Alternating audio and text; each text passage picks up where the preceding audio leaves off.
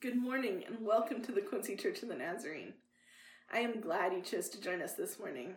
Today's date is May 30th, 2021, and our text this morning comes from John 3, verses 1 through 17. Please join me in the reading of God's Word. Now there was a Pharisee, a man named Nicodemus, who was a member of the Jewish ruling council. He came to Jesus at night and said, "Rabbi, we know that you are a teacher who has come from God, for no one could perform the signs you are doing if God were not with him." Jesus replied, "Very truly I tell you, no one can see the kingdom of God unless they are born again." "How can someone be born when they are old?" Nicodemus asked. "Surely they cannot enter a second time into their mother's womb to be born." Jesus answered, "Very truly I tell you, no one can enter the kingdom of God unless they are born of water and the Spirit. Flesh gives birth to flesh, but the Spirit gives birth to spirit. You should not be surprised at my saying you must be born again. The wind blows wherever it pleases. You hear its sound, but you cannot tell where it comes from or where it is going. So it is with everyone born of the Spirit." "How can this be?" Nicodemus asked. "You are Israel's teacher," said Jesus, "and do you not understand these things? Very truly I tell you, we speak of what we know, and we testify to what we have seen. But still you people do not accept our testimony. I have spoken to you of earthly things, and you do not believe. How then will you believe if I speak of heavenly things? No one has ever gone into heaven except the one who came from heaven, the Son of Man. Just as Moses lifted up the snake in the wilderness, so the Son of Man must be lifted up, that everyone who believes may have eternal life in him. For God so loved the world that he gave his one and only Son, that whoever believes in him shall not perish but have eternal life. For God did not send his Son into the world to condemn the world, but to save the world through him." This is the word of God for the people of God. Thanks be to God.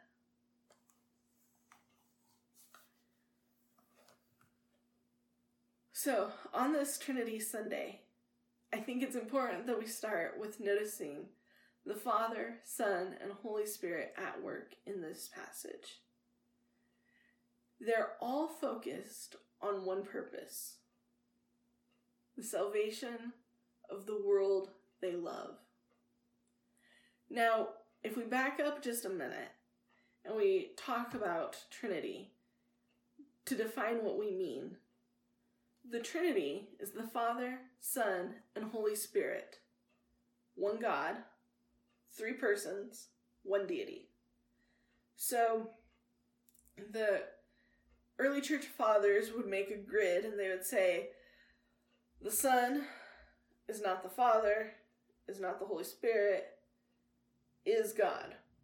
And then they'd say, the Father is not the Son, is not the Holy Spirit, is God. And they'd say, the Holy Spirit is not the Son, is not the Father, is God. So they'd have this triangle with the three names, Father, Son, and Spirit. And they'd have is not pointed between them. And then they'd have God in the middle and is all pointing in. And so the Trinity is the way that the Christian faith affirms God in three persons. For most of us, most of the time, we probably don't think a lot about this, but it's really important because God is love in relationship all the time with God's self. And out of the abundance of this love, God creates. And in John, in the beginning of John, we'll see John say, "In the beginning was the Word, and the Word was with God, and the Word was God. Without him, nothing was made that has been made. In him was life, and that life was the light of men." And so, John starts putting this together for us. It's never going to be completely outlined because none of us has access to that kind of detailed knowledge. Our minds are still limited human minds. But John starts drawing for us this image of the Word who becomes flesh, who lives and dwells among us, who was with God in the beginning, who's always with God, who is eternally God, Father, Son, and Holy Spirit, acting together in all things, including the creation of the world.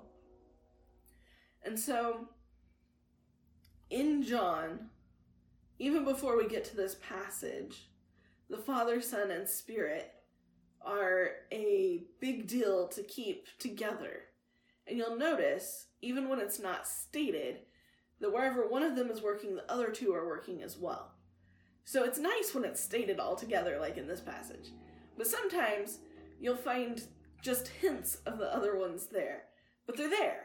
And so we worship one God, not three, one. But we also recognize that God has three persons. Now, as Jesus points out in this passage, the only one that we actually have seen is Jesus. The Spirit, he compares to the wind that you don't see moving. You feel the effects. You can see the ripples in the grass. When you walk out of the house or you step out of the car and it messes up your hair, you can feel the effects. But you know it's there, even though you can't see it. He says that's like the Spirit, and it's the same word in Greek as it is in Hebrew. Well, the Greek word and the Hebrew word both have two meanings, which is breath or spirit. They're not the same word, but they both have that double connotation. And so, when Jesus says that it's like the wind that blows where it will, you could actually read that the Spirit just breathes wherever it wants to. And so, we might not know precisely where it started, where it comes from, or where it's going, or even its purpose in the middle. But we can trust that the Spirit of God is still continuing the work of the Father and the Son and the Spirit all together as the Spirit moves. And so in this text, we have Nicodemus. And Nicodemus is a Pharisee who is a member of the Jewish ruling council and a teacher of Israel. This is not just a random person off the street. This is one of the people who knows that they know the law, the scriptures, the writings, the prophets, has studied and has come to the belief that the way that the whole nation should live should be according to the priestly code, so that God can come and work in their midst. And he comes and he says to Jesus, "Rabbi, we know that you're from God." And he gets it right. Jesus is absolutely from God. But he totally misses the fact that he's talking to God as well. And Jesus cuts straight to the chase, straight to the heart of the issue. "Very truly I tell you, no one can see the kingdom of God unless they are born again." And this word "again" is the same word in Greek that means "from above." So you could also read this, "Very truly I tell you, no one can see the kingdom of God unless they are born from above." And it confuses Nicodemus, who's studied all his life. But we shouldn't give him too much trouble for his confusion, because the same confusion becomes our confusion. See, Nicodemus knows the right answers. He spent his life studying the scriptures, memorizing them, questioning them, arguing with other teachers about how to interpret them properly. part of this might be such a rabbinic discussion between two teachers of the law who have differing interpretations. But we have the same confusion. What does it mean to be born from above? How can this happen to us? Surely it's not going to be like our first birth. It's impossible. We're way too big now, at the least.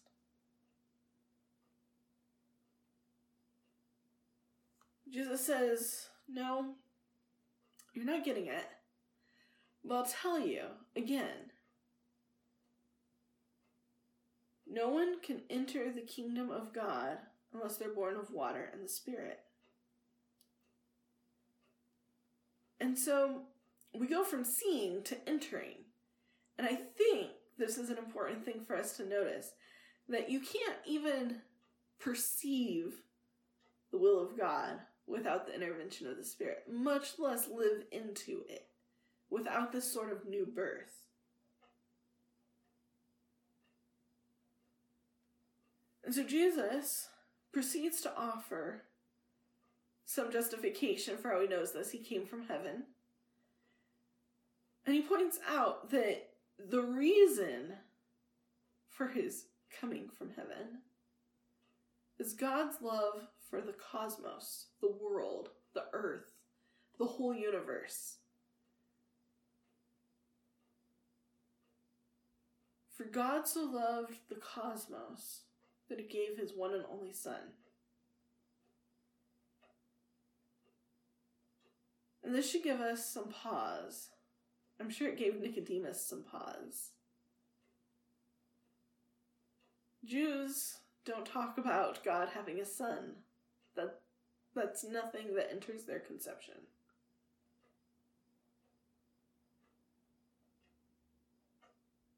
But Jesus, being the Son, talks about the Son, will claim that the way that we know God is by looking at the Son of God. He says the reason that he's there, the reason they're having this conversation, is because of God's extravagant love for the whole universe. And this is not just some theoretical good-feeling love. This is love for a world in rebellion, for a universe being led in rebellion by rebellious people who don't even recognize the creator of the universe when he moves into their neighborhood. This is love that is extended even to the people who will nail Jesus to the cross. This is a sort of love that is so nitty-gritty and real that it's really hard to grapple with.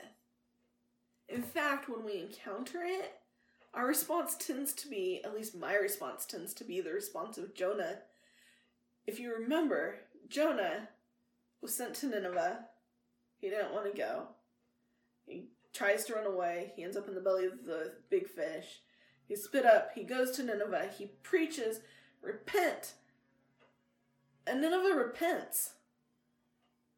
And Jonah has the reaction that I have. And he goes and he sits on an outlook overlooking it and he says, God, why do you have to be a God of love? Can't you at least smite the enemies of your people? Can't you at least, rain down a little bit of fire on this town? Why did I even bother coming? I knew you were a God of love. And his attitude stinks. My attitude stinks. Because love is easy when it's a distant concept. But love is hard when you've been wronged, or when you think you've been wronged, or when the things that you think should be yours are threatened. Love is hard when we live in a nation that wants to protect borders and guard treasures and store up wealth. We don't have very many good examples of love. Of the kind of love that goes to the place where it's least wanted, to give eternal life to the very people who want to squash life.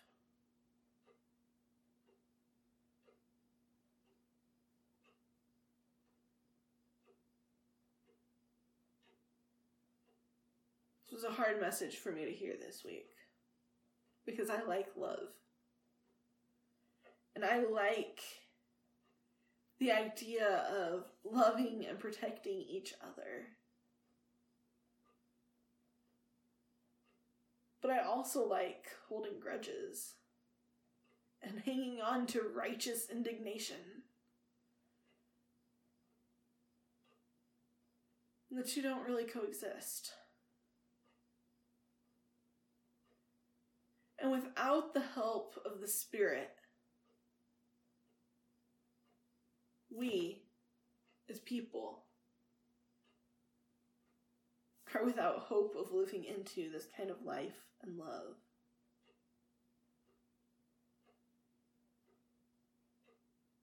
But John leaves us with hope. The Spirit has come. The Spirit is on the loose. The Spirit is moving. The Spirit invites us to new life, to God's life. As Paul will say in Romans 8, the Spirit invites us to be adopted as God's children, co-heirs with Christ,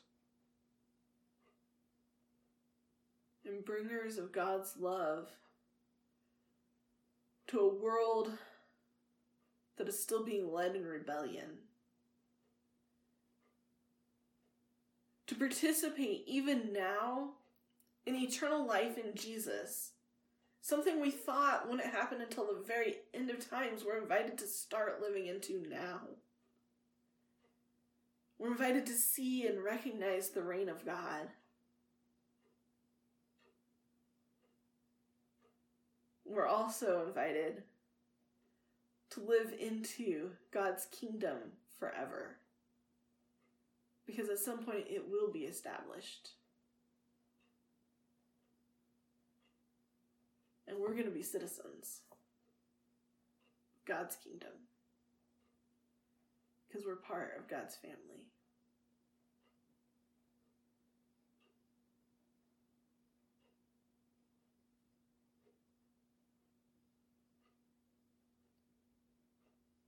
Let's pray.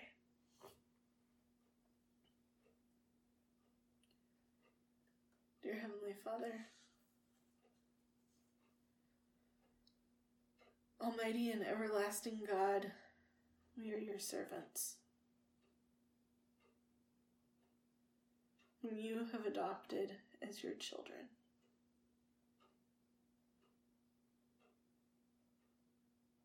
Thank you for giving us grace to have the faith to see and acknowledge the glory of the eternal Trinity, and in the power of your divine majesty to worship the unity. Keep us steadfast in this faith and worship, and bring us at last to see you in your one and eternal glory, to live in your kingdom as your children. O Father, who with the Son and the Holy Spirit live and reign, one God forever and ever. Amen.